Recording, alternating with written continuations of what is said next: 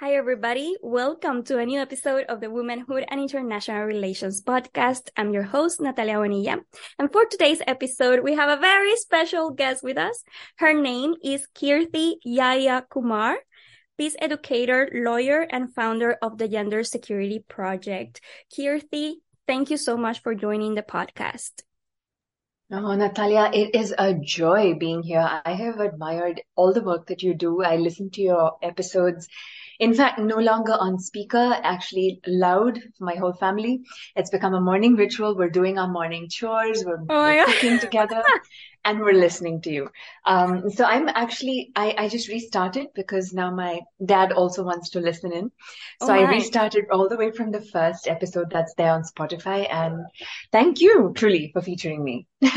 Thank you so much, Kirti. I'm so excited to talk with you. And, it's also an honor to be listened in your own country in India. I'm so stoked by having you here and so excited to talk about so many issues because your work is so inspiring.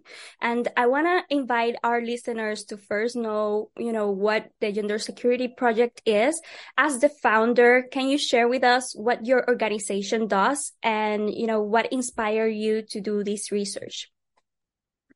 Of course. Well, thank you so much for this space, Natalia, to share and to talk about the Gender Security Project.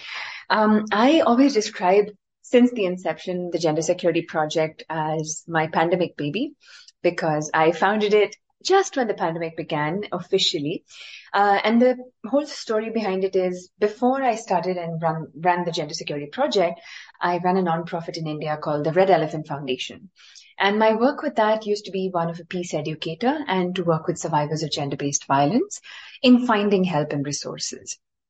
Now, one of the things I noticed was, at the grassroots, there's a deep desire to change and to be that change, whether it is in fighting hatred, whether it is in choosing non-violence over violence, whether it's in choosing to see a human in another person. And there was some kind of a disconnect that was happening between the grassroots and the policy level, that at the policy level, human beings ceased to exist as human beings. They were just passive objects of policy making. And I was also at the time, as a Commonwealth scholar, doing my master's at Coventry University by a blended learning program.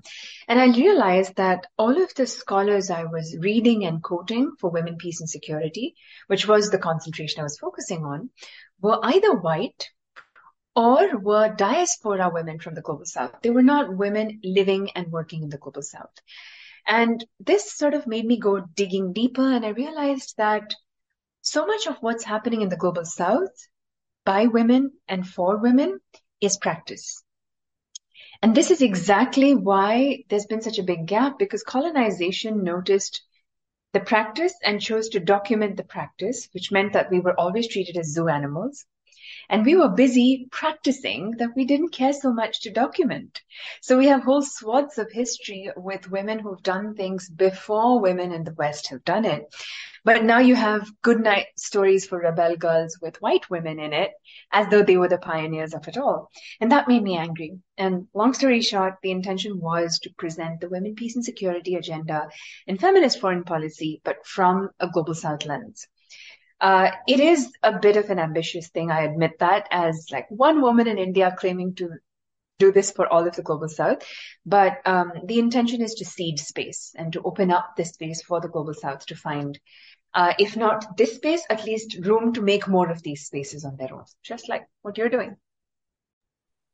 Kirti, I think that task is very, very ambitious and very, very important nowadays. And I want to ask you particularly, what is your own perception and definition of post-colonial views and also the Global South? Like, how can you define the Global South as a political project, as, people that are living in specific geographic zones? Can you share with us, your own views from there so we can start, having a base to work on? Well, I must start by confessing that I'm very ignorant about the academics of this all. So some of what I say at this point can sound ridiculous, and I apologize unconditionally to the scholars listening in this podcast and the scholar in you as well, Natalia. But I personally don't believe that post-colonial has come to bear because colonial has not ended. And so I have a bit of a challenge accepting that we are at a point where we say we have the post-colonial feminist view in place because colonialism is still extracting, still occupying, still practicing apartheid, still normalizing discrimination. The very fact that women like you and I have to do this as a side hustle, if you will, while we're still hustling to put money in our banks, is very much evidence that colonialism is alive and kicking. So that said, I would say that the anti-colonial has existed and continues to exist. And the very fact that this conversation is happening in the colonizer's tongue, but between two women of color who want to subvert that, is very reflective of what our ancestors have done and continue to do through so many of us. Which is not to mean that we don't occupy privilege. You and I do in some ways, and also not in some ways. So I guess to that extent, then the global south for me is a very amorphous, shapeless being. It is not about the countries that we occupy, because there is a global south that is even more global south within the global south, if you will. And within the global north, there is a global south as well over there. There are indigenous people who are situated over there. So I would call it the last mile of humanity rather than a geographic connotation, rather than a project that looks at cartographic considerations. I would look at it as the last mile that has continued to be oppressed and disadvantaged by colonization and remains the body or the playground on which white systemic oppression thrives. So to that end, I think that anywhere in the world that people of color, people who have been disenfranchised, marginalized, oppressed, sidelined, and hurt and harmed by the white supremacy project as it is, represent some form of the global south. And the very fact that they are at the bottom part of the pecking order, that's the geography I'm thinking about. The north represents the hierarchy, and the ones below that are bearing the pressure of that hierarchy's existence are the global south. In terms of, post-colonial and anti-colonial conversation, just to clarify, how are we perhaps in the global south or in the global north still colonized? Like, what are some examples perhaps in our way of thinking about international relations, or in the way that we reproduce knowledge of international relations, or we publish articles or make any analysis or join panel discussions? Like, can you share with us some examples that we may be perhaps colonized still? 100%. I mean, some examples that stand out are still on the nose. The very fact that, for example, here in India, I come from a country whose penal legislation goes back to the British. It's 1860. The Indian Penal Code was formed then. But the very fact that we have not questioned that, we have not completely revised the penal code for what it is, shows that the systems and structures we continue to deal with are deeply colonial. But in the everyday of it, our existence being a subversion of the systems in itself shows that we're constantly, again, this is a bit of a military language, so I apologize for that, but we're constantly being convoked into a war of sorts with the systems and the structures that exist, right? Now, let's think about how knowledge is produced and reproduced. What is accepted as knowledge? The very fact that it's a peer-reviewed academic paper, but then that's using language that is far out of reach for me. I know that when I was consuming so much of that literature, I had a dictionary with me all the time. And sometimes I had to go out to see a different dictionary because the dictionary I was using didn't have the words that were there in it. And this is for somebody who has studied English for 14 years of her life in school, and then 5 years of her life at college with law school. What about people who don't have even that much of English training, right? From there, we're also constantly forced to demonstrate functional knowledge of English, that I have to pay several dollars to take a TOEFL test or several pounds to take an IELTS just so that they will consider my application, which I fill out in English, the essays which I submit in English, the transcripts which I submit in English. I mean, we're just so, I want to say, surrounded and confined by colonial structures and systems. So in the production of knowledge, we're sort of unconsciously normalizing that. How often have you gone to maybe a bookstore and felt that you would pick up a book that is evidently by a renowned publisher, but not so easily a self-published piece of work? How often do we cite scholars because these are the names that have popped up for us ever so often instead of going looking between the lines? How often have we prioritized a Google Scholar PDF over a well-crafted blog post? How often do we dismiss podcasts? Like conversations like these, I mean, I don't want to put myself in the bracket of intellectual capacity to the extent that you have centered in the podcast, but those are sites of learning, and those are such democratized, decentralized sites of learning that I don't have to pay a fee to sit in a university to get that quality of wisdom and knowledge. And at the same time, it is disheartening that I don't have to pay a fee to get that knowledge. It's coming on the back of a woman of color. Everything I share at this point is just deeply reflective of how colonized the order is itself, Natalia.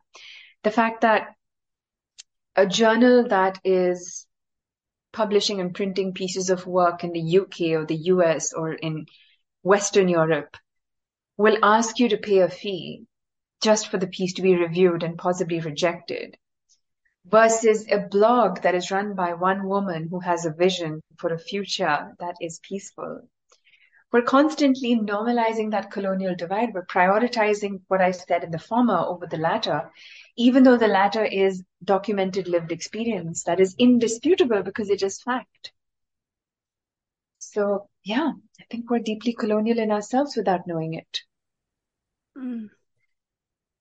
That's topic very heavy to reflect upon because, listening to you, I also find traces of that coloniality in my own journey in the international relations. Like I do come from a colony. I'm from Puerto Rico and we're still a colony of the United States. But, when I wanted to study international relations, the first thing that, was said to me is that I needed to study abroad because we didn't have a proper, BA or bachelor's degree or even master's degree at the university level here in Puerto Rico, like higher education on IR. We only had like the political science, master or degree.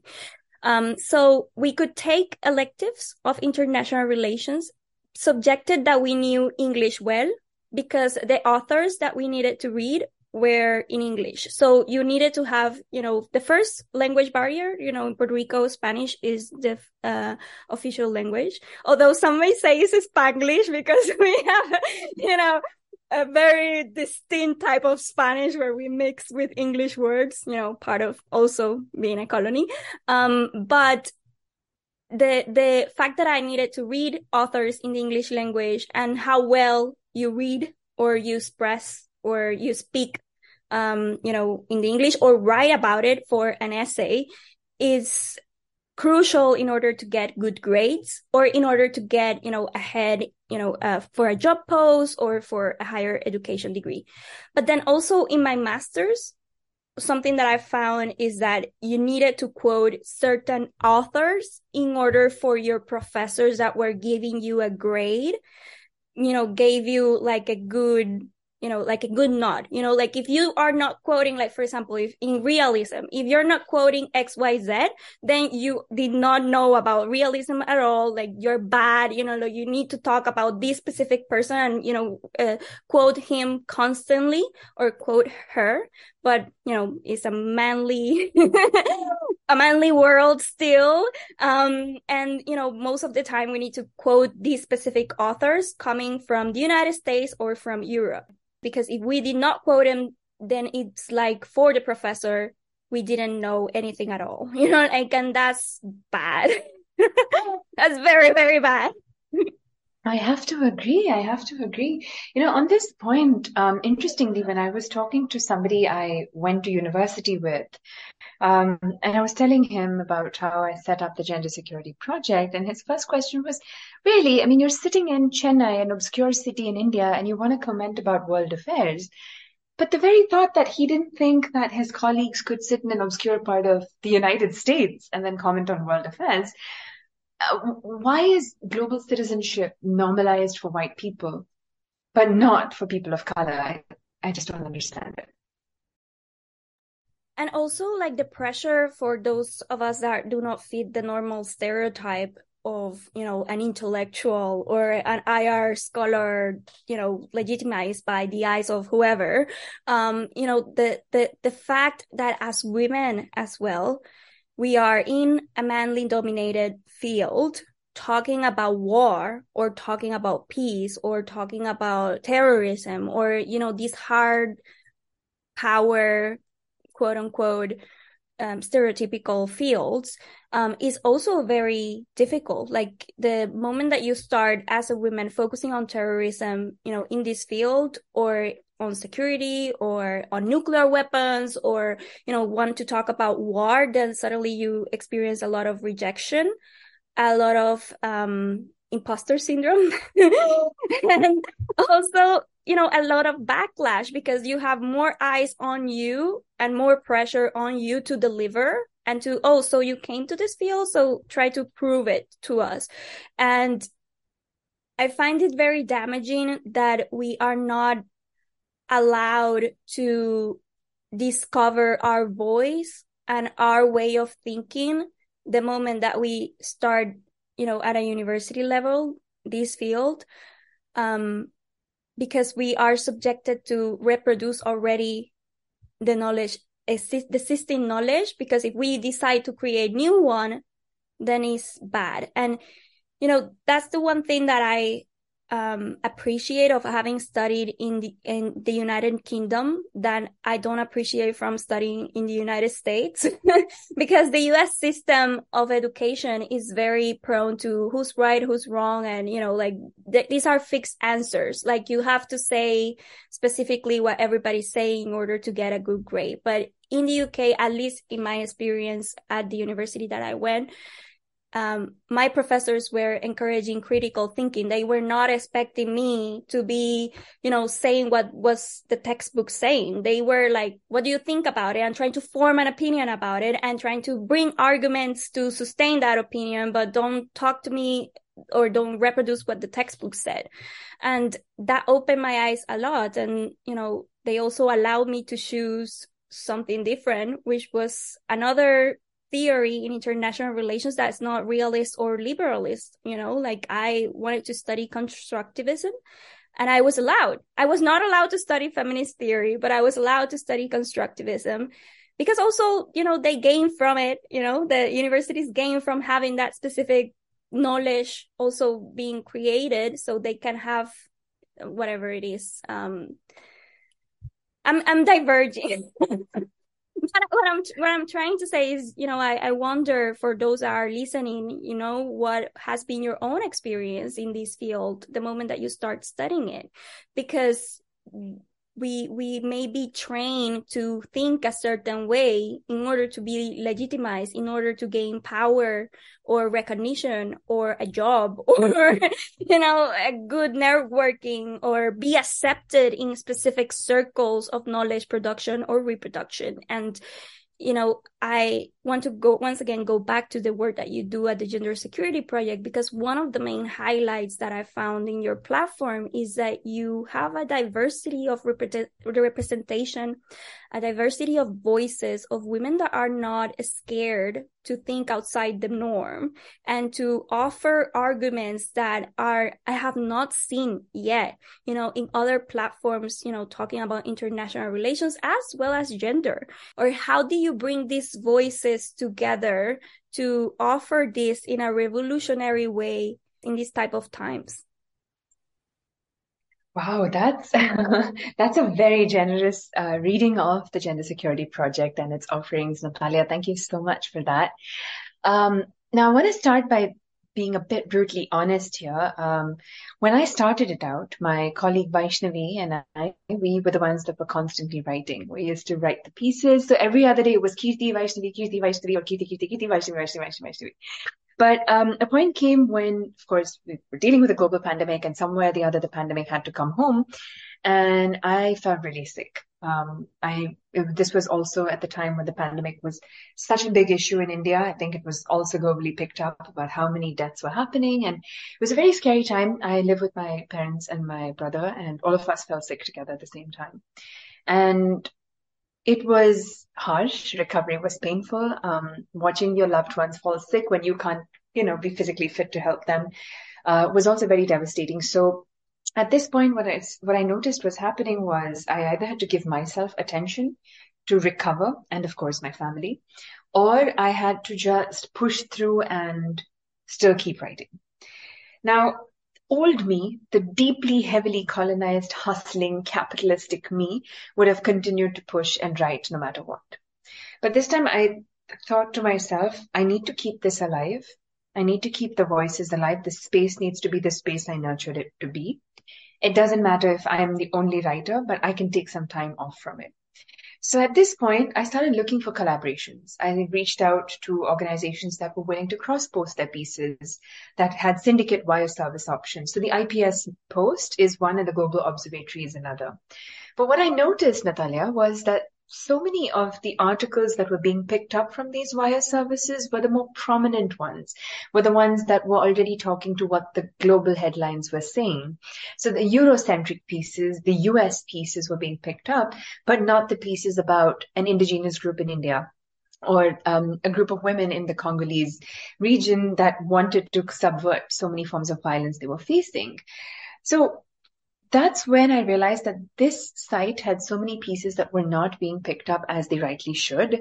And that's when I started sort of bringing those pieces into the Gender Security Project. Now, this was a beautiful experiment because the audience that had built up, including some amazing people such as yourself, were willing to receive this content wholesomely. And so it was just a matter of making that delightfully sacred marriage happen, if you will, and bring that cross-pollination. I want to say that my ambition is to go beyond this, to be able to have enough money to pay everybody who wants to write, and to also move out of the systems of writing that we have normalized. So I don't know if you've had a chance to see this on our website, but we did a 4-post series of just memes. We wrote op-eds with just memes. And the memes were very pointed. We had some really rude things to say to colonizers and capitalists, and we love it. But we realized that the whole idea of subverting writing in itself felt so beautifully cathartic. We were saying things using pop culture, using memes that are very specific to India, to the ethos that we are used to, but it conveyed a very universal message. So there were, one thing that I'm trying to explore is how can we bring art? How can we bring bodily forms of documentation, right? Like if I am dressing a certain way, if fashion is my statement against capitalism, can we bring a way to document that on a platform like this for the world to see? So I'm still experimenting with some of that. One area that I'm personally jumping into is astronomical art. And the intention behind that is I'll keep this super quick so I don't digress too much, but the intention behind this is to present outer space for what it truly has meant for indigenous populations forever.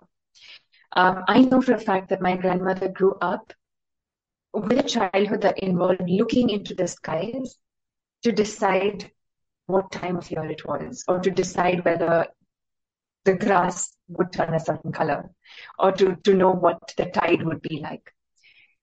That space is now being colonized by the Jeff Bezos and Elon Musks of the world. And indigenous communities are constantly being disconnected from the fundamental frontiers that sustain their lives. So that's my current site of exploration. I'm trying to move away from space law and space policy, which are serving colonizers, and looking at it as truly the common heritage of humankind that we have to learn to be respectful and watch from a distance instead of polluting. So yeah, I mean, that's my current exploration to decolonize our approach to even consuming and producing content. In Latin America and the Caribbean, I've met several female colleagues in this field that, publish a lot of articles in blogs as well as in websites, very renowned websites of think tanks and, magazines in the United States as well as in Europe. And they do it in their second language, English, which is considered, the international language. And they still feel that if they don't follow suit with the line of thought from the US public opinion or, think tank line of thought over a specific issue, then they will not be published, or they will get shunned, or they will be mocked about, or not considered serious by their counterparts or their peers. That's the better word, by their peers.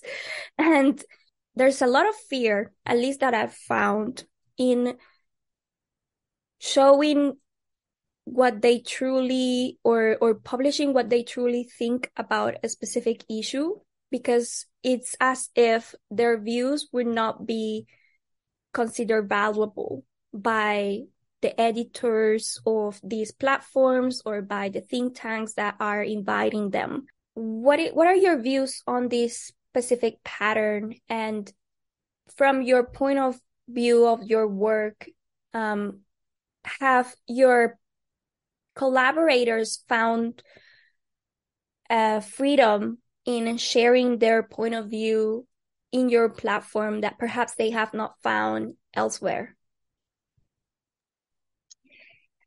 Yeah, wow. No, that was such a beautifully articulated set of thoughts and a question there, Natalia. Thank you for that. I want to start by saying that it is a very difficult project to choose to step away from the beaten path, because, like you said, it's your first sort of roadblock is the system choosing to cancel you. And the system is so powerful that it can eat you up before you've even made a whimper. And yet there is a certain beauty in that chaos as well that I personally have found. And by this, I don't mean to say that everybody has a moral duty, none of that rubbish. Nobody has a moral duty to sort of subvert the system. You basically do you. For me personally, the point of me doing me and just choosing to throw the system out the window, if you will, came from a very conscious point of understanding that I have gone through 18 years of my life facing different forms of violence at the hands of this system, right? From silent, pushing people away, elbowing people away kind of violence to overt being physically beaten up. Now, what is it that the system has not already taken from me that it's going to take away from me afresh, right? And that's been my motivation behind creating an alternative. And in my mind, perceiving that alternative as the norm. So if I'm going to read Al Jazeera or the BBC or Foreign Policy or CFR, I'm going to think of that as the alternative to a feminist view. And that's been the approach that I have followed. Now, what has this meant for me in the organizational space? It has meant for me doing away with the idea of deadlines. So if you come to me and you say, hey, I want to write about this, and I say, okay, I have this space. I don't have the money to pay you for it, but I can pay you with skills. I can mentor you. I can write a reference letter for you, or I can open doors to connections that you might want to have from my social capital. If that works for you, then please feel free to write.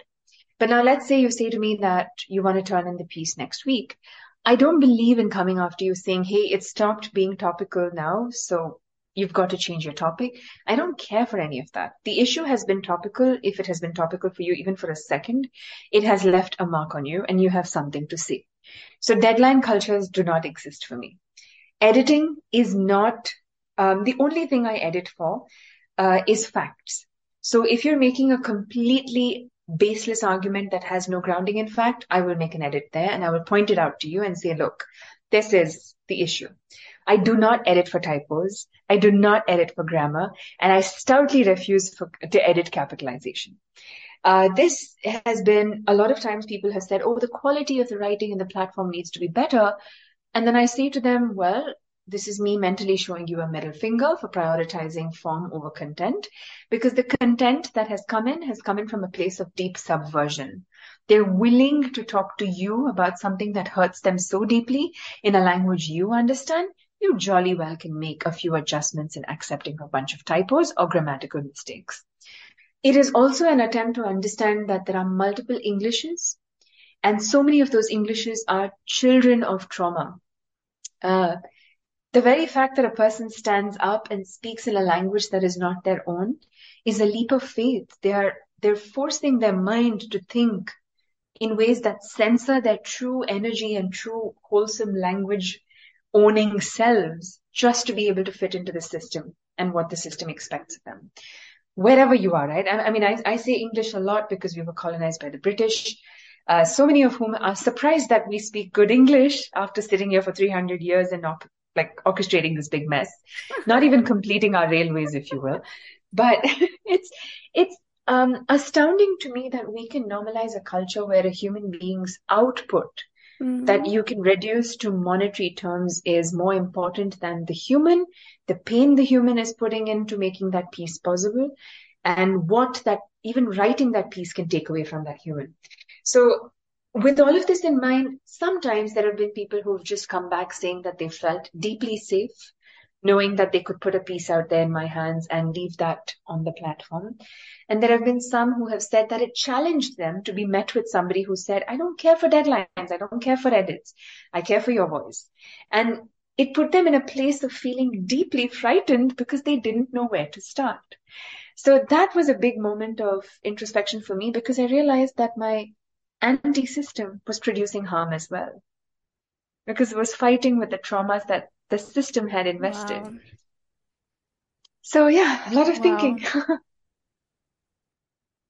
How did you come to realize that it was trauma? Conversations, Natalia. Conversations, by choosing to see the human in them and not. So when somebody writes to you saying, hey, this really made me shocked and scared because I'm confronting thoughts and I'm not holding back those thoughts. And I didn't think I had those thoughts as well. So I ask them if they'd be open to engaging, to really talking through it. And if not, it's perfectly fine. 9 out of 10 times they've been happy to engage. And each time, the first thing that comes out is, this goes against everything I have been taught. And you know that that's the system holding you over here on your head tight, and you're trying to run out from under its grasp, and that's trauma speaking. So, I mean, I'm not qualified medically or psychiatrically to say that this is trauma in that sense, but enough colonial impacts have been felt by me and my mom and my grandmom and my great-grandmom's generations for me to tangibly say that it's trauma.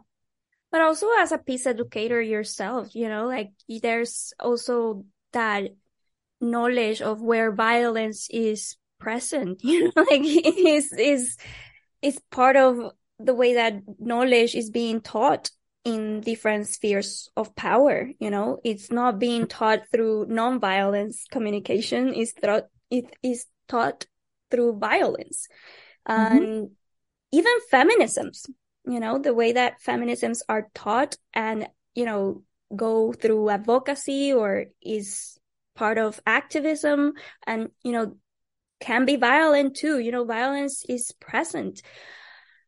I want to go through the different curated collections that in your website you feature, because I found them very interesting to explore. You bring many topics that from the subversive diaries to the gender and the COVID-19 pandemic to also feminist foreign policy, how to understand it. And I loved your series because you bring so many plural voices of different parts of the world that come from considered quote unquote Global South, and they are also different types of profiles which are not necessarily academic, and I also like that. Like you had activists, you have researchers, you have professors, you have people that are from different advocacy groups. It's not particularly a scholar writing an article for the academia.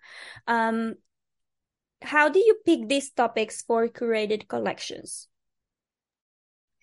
I mean, it might seem when you see the website that there is a method to the madness, but I want to start by saying that there is a lot of madness and the method comes out on its own, which I think speaks to how much things eventually order themselves out when you leave them to just order themselves out, right? So one thing that I have come to understand is that in the quote-unquote Global South, every woman is an agent and an actor in foreign policy. Whether that is women in the unorganized sector working for a multinational corporation here in India, and you have a lot of that in Tamil Nadu, the state in which I live, or it is two women speaking on Zoom, recording a podcast or planning a video series where, Natalia, I can't wait for you to feature in the next video series and curating. I had to say that. But it is, we are constantly actors and agents in foreign policy. We're shaping foreign policy. We're daring to talk about things that nobody wants to let us talk about in the official circles. The tables are tiny, the fences are high, so people like you and I will never fit into that. We don't wear suits and we're not white. That said, we are decentralizing this. We're finding new ways to mobilize. We're finding new ways to articulate, and we're finding new means and avenues to express ourselves. So in that sense, it is not at all difficult to find people with a lot to say. Of course, academics and people in the policy space are your go-to because they're more visible. They're the ones that are seen to be the knowledge makers and keepers. But recently in Chennai, one of my closest friends, she's produced a play called The Mobile Girls Kootam, which I can spell out for you. Kootam in Tamil basically means a gang or a crowd of people. Now, this speaks about the stories of women who were working in a multinational corporation to assemble mobile phones. And they would talk about so many things they were dealing with in their everyday lives. Now, for the system, they're just blue-collar workers, unorganized sector, women who are not literate, women who are just making a daily wage. But these are women on whose bodies foreign policy, trade, and the economy lives and thrives. These are the women in the last mile who are given minimum wage, but are the reason that the biggest companies continue to thrive.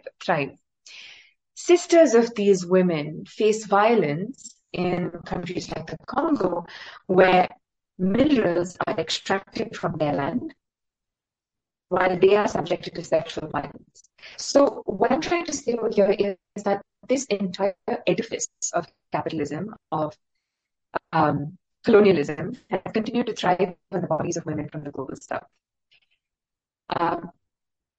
Now, we know that. We know this to be true. So is it then difficult to find faces and voices among us that are speaking the truths to power? Not at all. Which is largely why reaching out to these women is not impossible. And that said, the topics speak for themselves. They're lived experiences. If somebody is talking about sexual violence in an armed conflict as a lived experience for herself and her community, it's her truth. If somebody is speaking about being an indigenous woman practicing food sovereignty, it's her truth. So I won't say that I go looking for topics. I go looking for things that the white supremacist industry has stolen from us and restore the truth from people of color into those circles. Have you experienced a time where a collaborator, after sending you an article or sending you an art piece, kinds of backtracks? Yes, and it is one of the processes that I have installed. So when I receive a piece, or before I receive a piece, I say to them, this is not set in stone. If you've sent it to me and we've published it, or we've publicized it after publishing it, it doesn't mean it has to stay there. Your safety is more important. Yeah. So if you come back to me within 5 minutes of me posting it, if you come back to me within 3 months of posting it, or you've come back to me after it's become viral and you tell me to take it down, you don't owe me a single reason I take it down. This has happened in the past. So I run a podcast called the CRSV Observatory Podcast, where we talk about conflict-related sexual violence. And I don't interview survivors because I don't believe in instrumentalizing their story or forcing them to perform that piece. But I speak with folks who are engaged in work on ground in those countries and communities, who can talk about what happened and why the systems have brought us to that point. Twice over, there have been people who featured in the podcast who wrote in saying that they felt unsafe because their voices were easy to identify in their community, and asked if I might take it down. And what hurt me most in this was that they were apologetic about asking to prioritize their safety. Oh.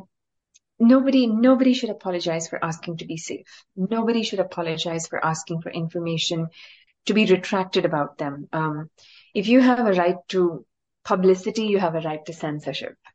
And that is the right you have absolute agency over. So personally, I find myself in a bit of a paradoxical feeling, right?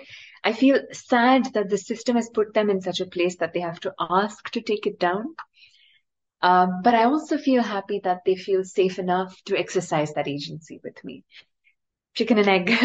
How do you deal with that? I had similar experiences with the podcast, also with my other magazine, my online magazine, Lumina, where, I have interviewed already scholars and experts on certain fields. And after I interview them, or when the interview is live, they ask it to take it down for several reasons. The most prevalent one is the shame of listening to the way that they speak the English language. And I find that very, very sad every time that I had that type of experience, because, I am not an expert on English language. I'm using this podcast in a way to kind of get better at it. And if you have listened to my first episodes, you will see like I made a lot of mistakes, speaking English, and, I try to go, away with it. And now I'm trying to do video on with the English language, and I am, trying to surpass my fear of speaking English language, the type of topics of IR without, feeling shame. But there's also this peer pressure that as women, depending on where we are, it may be more or it may be less, or it may be different, that we feel every time we talk about a topic that we consider our own.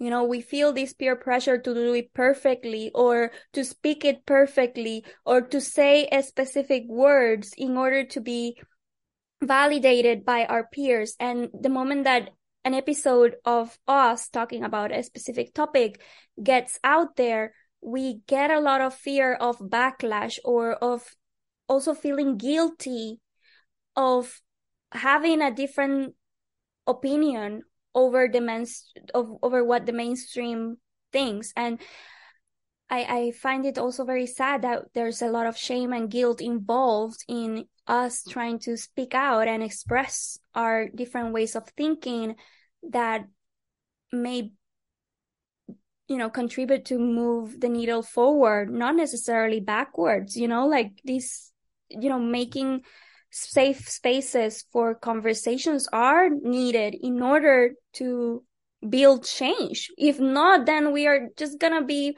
part of the herd all the time, doing what XYZ leader says, like why? You're absolutely right about that. Absolutely right, especially when it comes to the feminist foreign policy enterprise, as it were, because it has become that, right? It's a new, different frontier to Yeah. exhibit capitalism and colonization.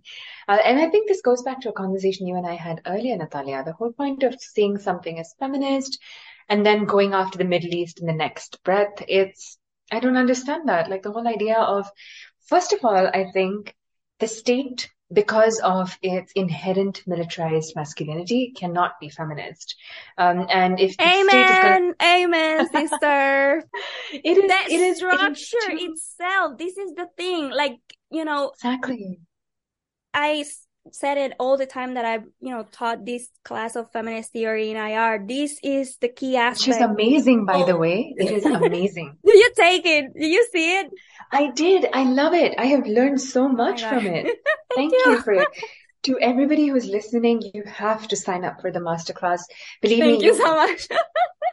Natalia is undercharging you. She should be charging you 3 times what she's actually charging, but you should definitely sign up. Oh, please go ahead. Sorry, Natalia. No. Thank you so much. I came to the topic of feminist theory in IR through my third documentary map, Ser Mujer en Latinoamérica. I was working on gender-based violence, reporting on gender-based violence, and I couldn't understand why the system was the way that it was. And feminist theory in IR brought me a lot of answers. And, through paternalistic or androcentric or anthropological views of power or state or system, etc., you can start seeing why women are, in this particular position of being subjected to so many types of violence. But the thing is that the feminisms as plural, as movements, as theories, as, ways of advocacy or ways of expressing ourselves, or even categories, because one can use it as a label to, become, I'm a feminist. And who are you, as flags of identity. I know. They are so varied that sometimes they lose track of the structure itself. But That's if true. I say so, then I'm a radical feminist. And, it's like you're so against the current and you're crazy lady. Oh, they have all the labels they need, right? But the same people will still say Happy International Women's Day. Here's 10% off on your pizza. Charming things. But going back to the piece about the state being the entity that it is and cannot be feminist, I think what we see as feminist foreign policy wherever in the world at the moment is actually lipstick on a pig. I cannot sit here and say to you that I feel impressed by Canada having adopted a feminist foreign policy because it's murdering and normalizing violence against Indigenous women and supplying arms to several countries that are propping up wars. Sweden may have rolled back the word feminist, but it's still doing the gender programming. So I recently had the chance to listen to Dr. Toni Haastrup from University of Stirling, and she actually said at its base, feminist foreign policy will have some amount of programming relating to gender. Now, when we're thinking about it in that sense, Sweden is not doing anything different because its feminist enterprise did not go beyond gender. So are we really upset about losing the label? Because it goes back to what you said so beautifully, Natalia, the whole idea of using these words as labels very cleverly, without doing the work that it takes to question the systems that need to be questioned for these labels to not be labels, but to be real, solid, entrenched movements. It's written, it's pretty much writing on the wall. But also And is half the conversation, like the whole priority of feminist foreign policy models are, focusing a lot on women, particularly women from the global south, to, help them and, bring more development and aid and defense and whatever it is. But they're not focusing on the other half, which is like, who are the perpetrators of violence? Why are we not talking about masculinities? Why are we not talking about, the power dynamics and the gender relations? And, it's a heavy topic and we cannot talk about it, but we can give money to feminist organizations in Africa or Latin America to do the job for us, according to our view of the world, that they need to follow suit. So it's, the coloniality is still present there, like just do it as I say, not as you want to do it, because if not, we're not going to give you the funding, or you need to follow these specific programs and protocols if you want to do it your way, but you need to give me, 1,000 documents with, 100 norms that you need to follow in order, for us to back you. And it's like having contractors, do the job for you in Latin America or Asia or wherever. And, you wash your hands saying that you did good, like without talking or addressing the white savior complex, or, how you may be creating or reproducing power over other people. Absolutely. Absolutely. But, this speaks to the whole point of how women and the global south are seen as passive recipients of foreign policy. It goes right back to the roots of Westphalia, right? Ironically, nobody seems to be hearing the failure in Westphalia, by the way. But to me, that's a system that's like straight up dead on arrival, because the idea of imposing one way of statecraft, and that continues today. So we're thinking about the 1600s and we're now in 2023. 700 years of this BS. I mean, what is nobody really willing to see that the system is so irreparably broken? That enterprise, that whole systemic balance of oppressing one and then within that oppressing some even more, is just the entire project on which colonialism furthers its existence, right? You throw money at women in a country that you will never visit or know the difference from another country from. And you think you've done your duty. And because you've helped women, you slap on the tag of feminist. You think you've done what you think you're transformative. You're not. You're not looking at the root cause of everything that brought us to this point of egregious feeling. And what are your views honestly, of people that say that specifically by choosing feminist foreign policy models, states can be transformed into something else? Eventually they will lose. That's, another line of thought of IR scholars in FFP saying that, when states start choosing it en masse, developing their own feminist foreign policy models, the more that scholarship is done on it and, the implementation results, come give us more information about how can it be done, the system will transform completely. Like they see it as a radical way of transforming the system and, unlearning patriarchy or, tearing the system down. Do you agree that FFPs have that potential, or do you see something else? I don't have that optimism. And let me try to give you an example here. So when COVID struck, the first immediate sort of scientific response was to find a way to prevent or to contain the disease, right? So you had different agencies, different companies, different scientists who were looking into the vaccines. So you had Moderna and Pfizer in the US, and then you had a couple of other companies that looked into this, all of them in the global north. Now, they were not willing to distribute the know-how.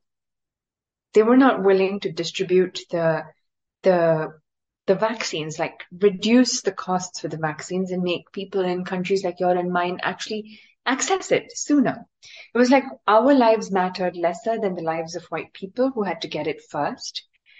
So think about it like that. When that's the way they gatekeep, do you think a new policy will not be gatekept as well? I mean, there could probably be a new way of quote unquote humanitarian intervention. It would be called a feminist intervention, but it will still be military.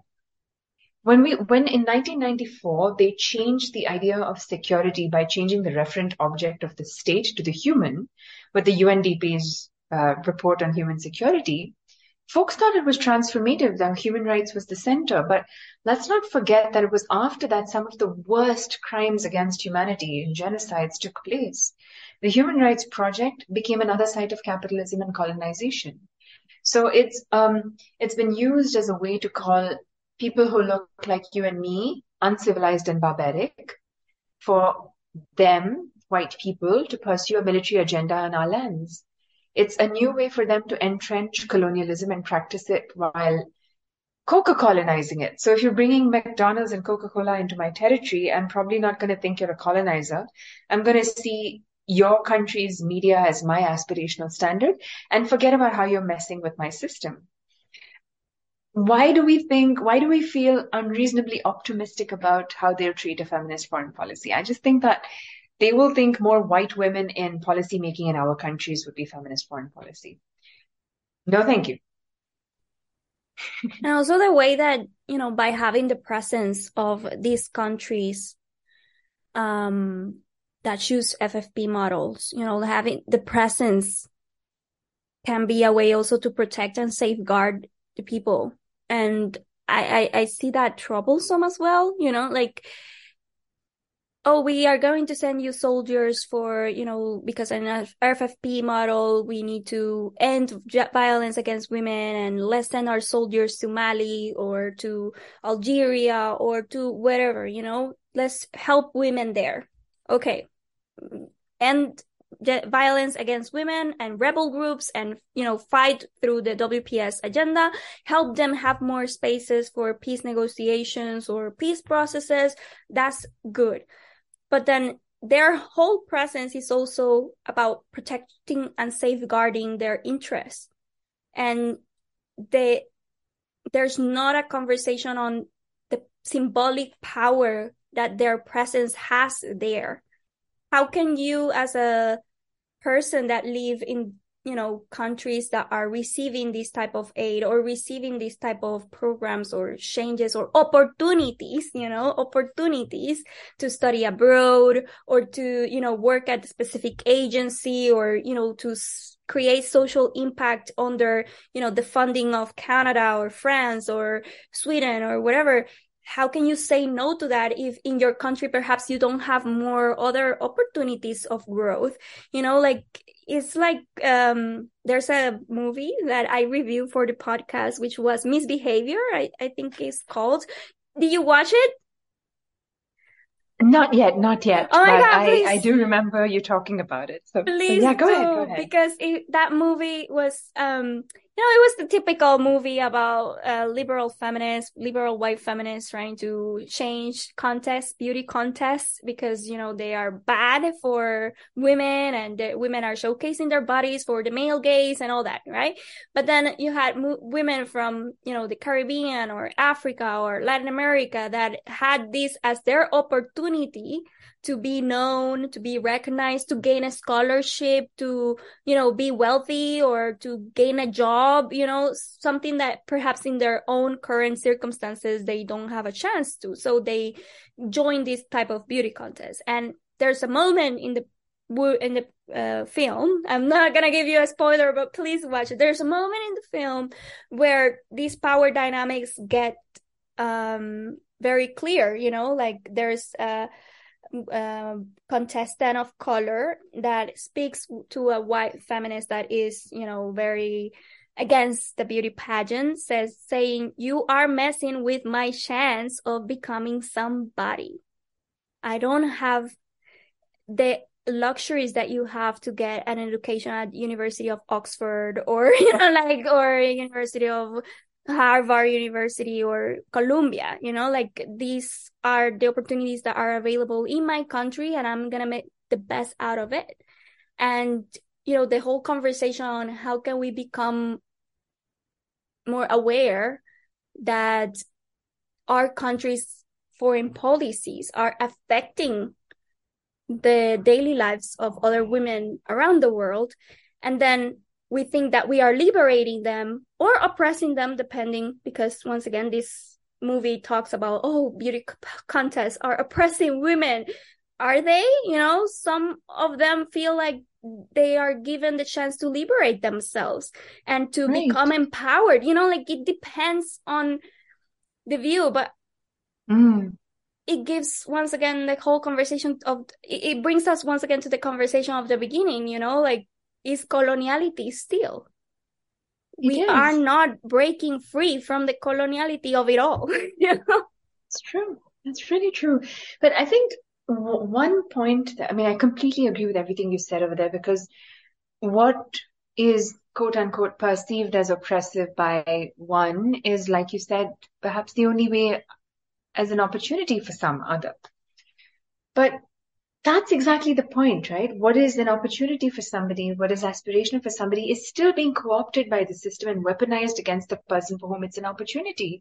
For somebody, if being part of a beauty pageant is empowering, then they should be given free and full play for it to be empowering for themselves. The system cannot co-opt their bodies or make use of their bodies or their beauty or their identity in ways to further the system's needs. Now, I feel that's the wound through which light can come in, if that makes sense. And the reason I say this is, when we think about political leadership that is in the room making these conversations about aid, asking for certain amounts of money or certain forms of aid, the people making that conversation possible do not represent the people who need that aid.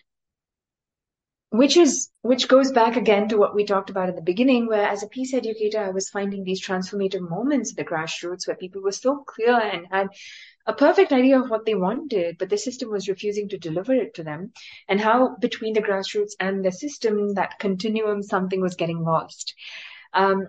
What's getting lost is the transition from human wisdom into power.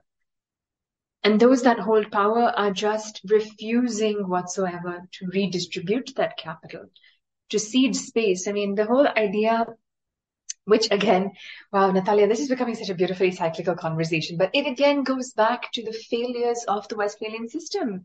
The whole notion of quote unquote democracy, of statehood, this hetero-patriarchal, misogynistic, militarized, masculinist state project cannot see the last mile. It will not see the last mile. And so that difficult tightrope walk, and this messy project that feminism is and will continue to be with all its feminisms is also in some ways because of the massive nature and how deeply entrenched the system we're fighting really is. We are reaching the end of this interview, and I want to focus specifically on feminist foreign policy and India. But before that, I just want to pinpoint that you have in your website a curated collection of understanding feminist foreign policy, and you have featured several experts on different parts of the world talking about their views on feminist foreign policy models. Can you share with us a very brief summary of perhaps some key highlights? You know what was really beautiful in this series, Natalia, when we were talking to women who do not fall under the traditional confines of academia, right? So I'm talking about Muktashri Chakma, who's of course practicing and working in the space of academia and activism in her own right, but because of the way the system is skewed, you might listen to voices of maybe a Cynthia Enloe over a Muktashri Chakma, right? Like that's the way the system is skewed, which is not to question Cynthia Enloe and her brilliance, but you know what I mean. Now, the moment that really stood out for me was in all of these conversations, these women just started from a place of, but we've been doing feminist foreign policy all the time. This is life for us. Our grandmothers resisted colonialism. Our mothers have fought systems and structures that the Cold War brought on us. We continue to resist the system and its project and the many ways in which it crushes us. So what I found really striking was that these women talked about it as every day. It was not this exotified, beautifully packaged campaign of we're going to help women outside. No, it was a very powerfully articulated, this is our agency and this is what we're doing. And we're part of this world and we're engaging with the systems that the world has left us with. For me, that was a very, very huge point that really stood out. The other interesting point that also made itself apparent to me by the end of the series was knowledge production in the global south looks very different from the global north. And I deliberately did not say quote unquote here because the global north expects you to conform to that. If you took a course in the UK, I studied in the UK, our dissertations probably looked like the same thing, though we were saying different things on different topics. But the knowledge production that I saw over here, these women were living their stories.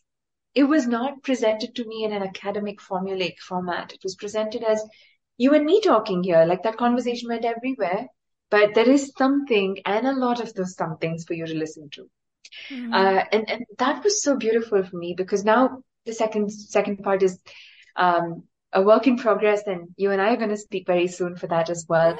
What I'm really noticing is that we can redefine so much when we hold this space to redefine it with every intent and purpose to do that. And I know that this is not going to be, I mean, in so many ways, what you and I are sowing the seed for may arrive 300 years later. I don't know. Hopefully, this little moment might be captured in time. I don't know. But what I'm trying to say is that we're willing to sow those seeds, Natalia. We're willing to cut across borders and sow those seeds, no matter whether it helps nameless, faceless women we may never see or meet. But we care enough to do that, and there is enough of us that care enough to do it. So if Womanhood and IR and the Gender Security Project are two oases in a chaotic world that is trying to break our oases, so be it. I'll take it for what it is, even if it's just two tiny spaces. It works. That's something beautiful. I have a similar experience in Latin America with feminismos comunitarios or community feminisms. The way that knowledge is shared in safe spaces and women's circles, gave me the reassurance that thinking differently or behaving differently or acting differently is still valuable, like there's value in other people's ways of thinking and ways of organizing, social organizing, or, the way that they perceive policy or the way that they want to pursue action. But it is through the willingness of creating a space, creating a moment in time where we come together, not as I am better than you and I have this label, or I studied in this specific university, therefore you need to give me a high share, or you need to put the I how is it? I burned my lashes reading 10 years about this in order to get a PhD. So you need to bow to me. Like there's nothing like that. There's just a willingness of people to come together and build bridges of knowledge. And from that bridge, create something new together. We may not be agreeing on the way that the other thinks, but we may be agreeing on the way that we move forward. And that's something that I find very valuable from my experience, at least in Latin America. But in the case of India particularly, and what you were saying about feminist foreign policy being already implemented by women, it's not a recent concept for women in India or also in Australia, because I interviewed representatives of the International Women's Development Agency, and they said that Indigenous women in Australia believe that they have already done feminist foreign policy a long time ago, before it was called that. So the way that Indigenous people look at the state of the country that they're in is a type of feminist foreign policy model for them. And these are conversations that are oblivious because we still look at the IR field as a state-centric field where the state is the primary actor. And it shouldn't, because people create states, and that's something that we study in feminist theory and constructivist theory in IR. But my point here is India, which is so plurally diverse. You have over 1 billion people population, and you have so many tribes, so many different tongues and ways of thinking and ancestral wisdom of different currents. Like, how is it how could it be possible to create a feminist foreign policy model for India that kind of embodies the diversity of its people? I've always found it a bit difficult to answer or even look at India as a single umbrella with many diversities within, so that the single umbrella becomes the point for formulae to be applied. Because I feel that as many points of diversity as there are that many Indias within. So when I'm sitting here speaking with you, I represent a very small fraction of India. And what I represent is upper caste, South Indian, Tamil South Indian, English speaking, with a disability, but cishet, and speaking the colonizer's tongue, with significant exposure globally. I don't represent India, and I can't claim to believe that a single feminist foreign policy could ever represent India or the variety that India has. Now, it is beautiful to look at so much diversity within a country and say that that is a rich tapestry. Definitely, 100%. It is beautiful to admire. But is every thread making that tapestry feeling safe, included? Is that diversity respected by the other threads? No. And until we come to the point where we within ourselves acknowledge and respect our diversity, right now as we speak, there's so many points on which the country is fractured. Identity being one of the key areas on which violence is normalized, on which wars are waged, on which ideologies are built and alignments are expected. It is also the single most area where politics, starting from colonial British rule, has practiced and normalized divide and rule that continues to exacerbate divisions that already existed before divide and rule began. So in such a fragmented space, I think the first step we need is collective communal justice. a kind of justice that acknowledges what we've done to ourselves first. What did we do to ourselves that became a point of power accretion for those that invaded us with colonization? And what has that continued to inform as violence and pain in this community today? It is very easy to say that a country can have a feminist foreign policy. And I don't even believe that Puerto Rico can have one feminist foreign policy because there are that many feminisms, there are that many identities even there, even if our diversity levels look different on paper. So I personally believe that the idea of a feminist foreign policy is a civilian, not even a citizen, a civilian-led endeavor. Groups of women that align, representing that alignment in relation to one another. And I start with women because bring men into the picture and they will elbow the women out and still call it feminist for themselves. We've seen that happen. Now, this is not to mean that I'm choosing to be essentialist over here, but that these voices have been, women and queer, non-binary voices have been marginalized enough for us to know that solutions that exist among these voices will get us out of the hellhole we are trapped in. And beyond that, we'll have to mobilize to find ways. That's a future project. So to answer your question, I think we have to start with a place where we acknowledge what we have done to ourselves and then invite every actor for whom a feminist foreign policy will make a difference from their own agency to participate in framing what that policy would look like for themselves. But then, when we are talking about foreign policy, we are talking about other countries, the relation as well of India with other countries. How can these conversations with women or people from other countries happen? Or that it will be a long endeavor in order to achieve their representation.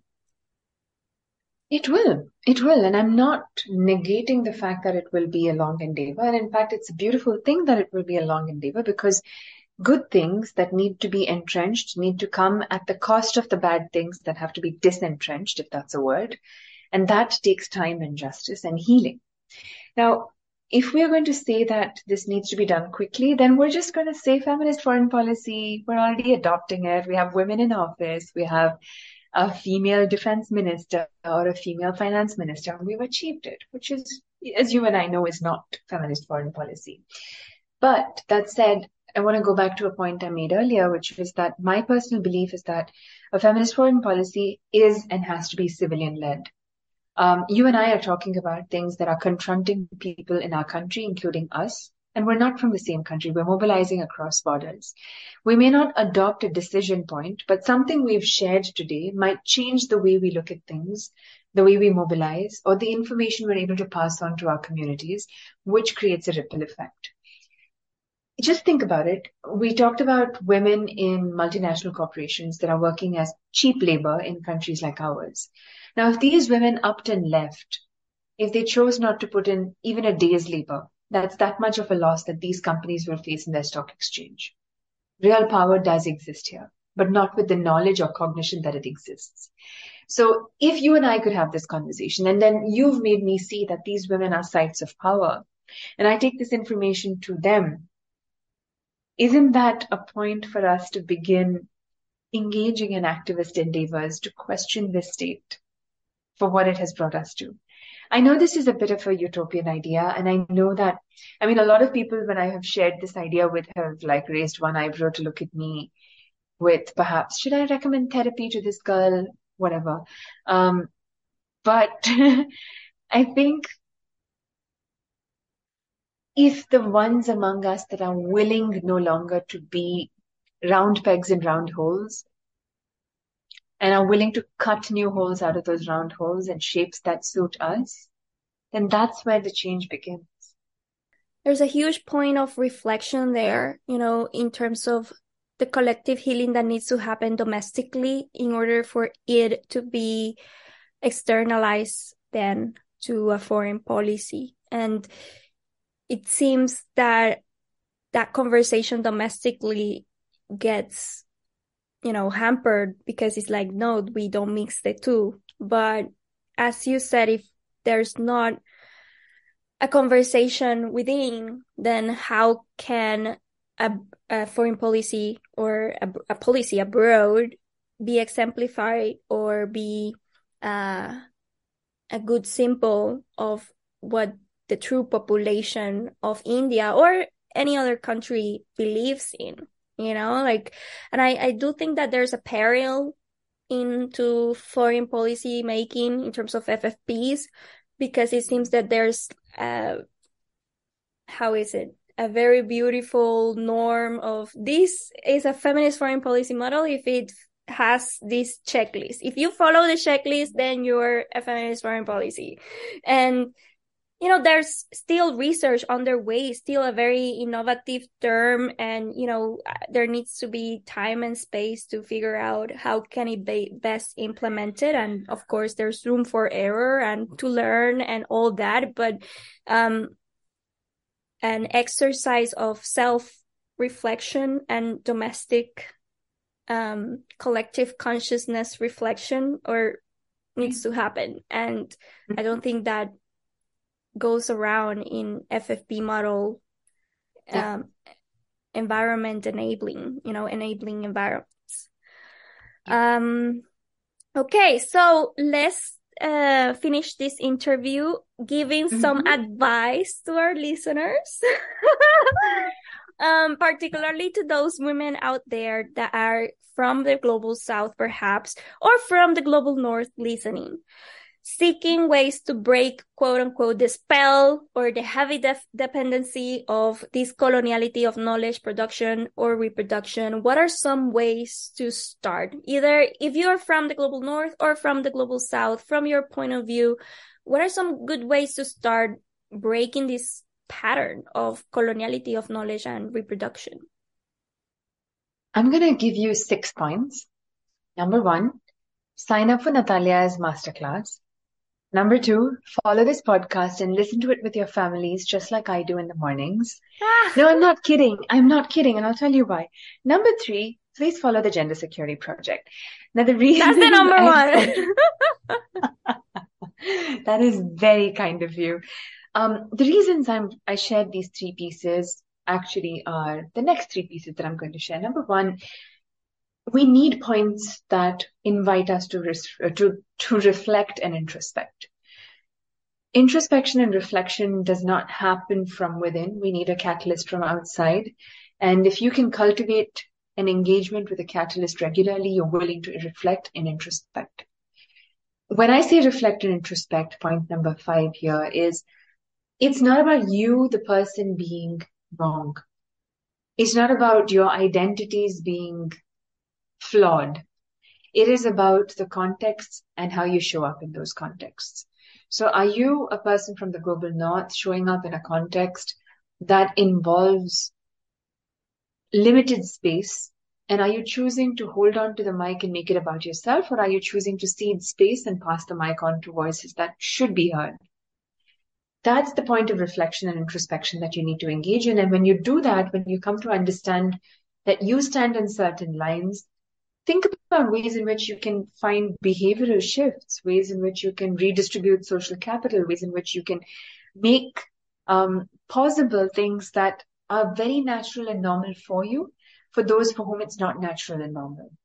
And that brings me to the final point, which is never stop asking questions. If you've assumed that something is perfectly true and acceptable, you're also closing the door to growth. Not just your growth, but the system's growth itself. The system is perfectly happy being complacent and lazy and where it is stuck. If you ask it questions, it might fight you, but it begins to break at some point. And that's all that lies between us and normalizing a failed system as the only one and the only option that we can turn to. Before I sound like unreasonably preachy, I will stop. No. How can we follow your work? Please do share, Kirti. How can we follow your work on social media? What are your current or future projects? And if people want to join the Gender Security Project and want to collaborate, like what are some ways to start? Of course. You can definitely read the articles that we put up on our website. That's www.gendersecurityproject.com.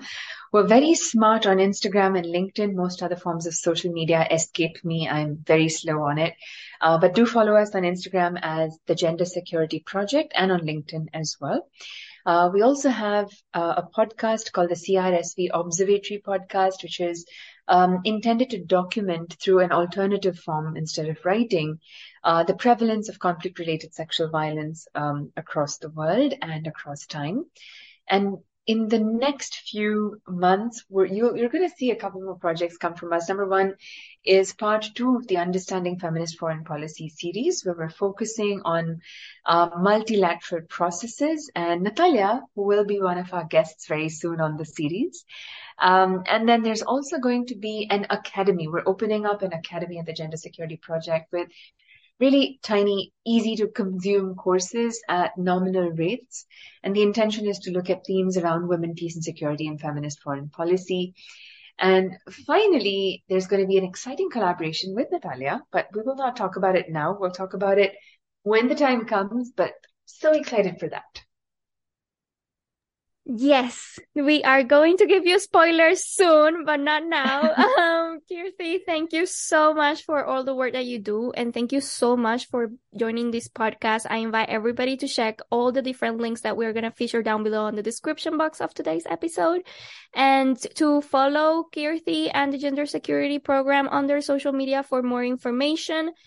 Kirti, thank you for your time. Thank you so much for having me, Natalia. I'm really excited for all that's to come. Good luck with everything.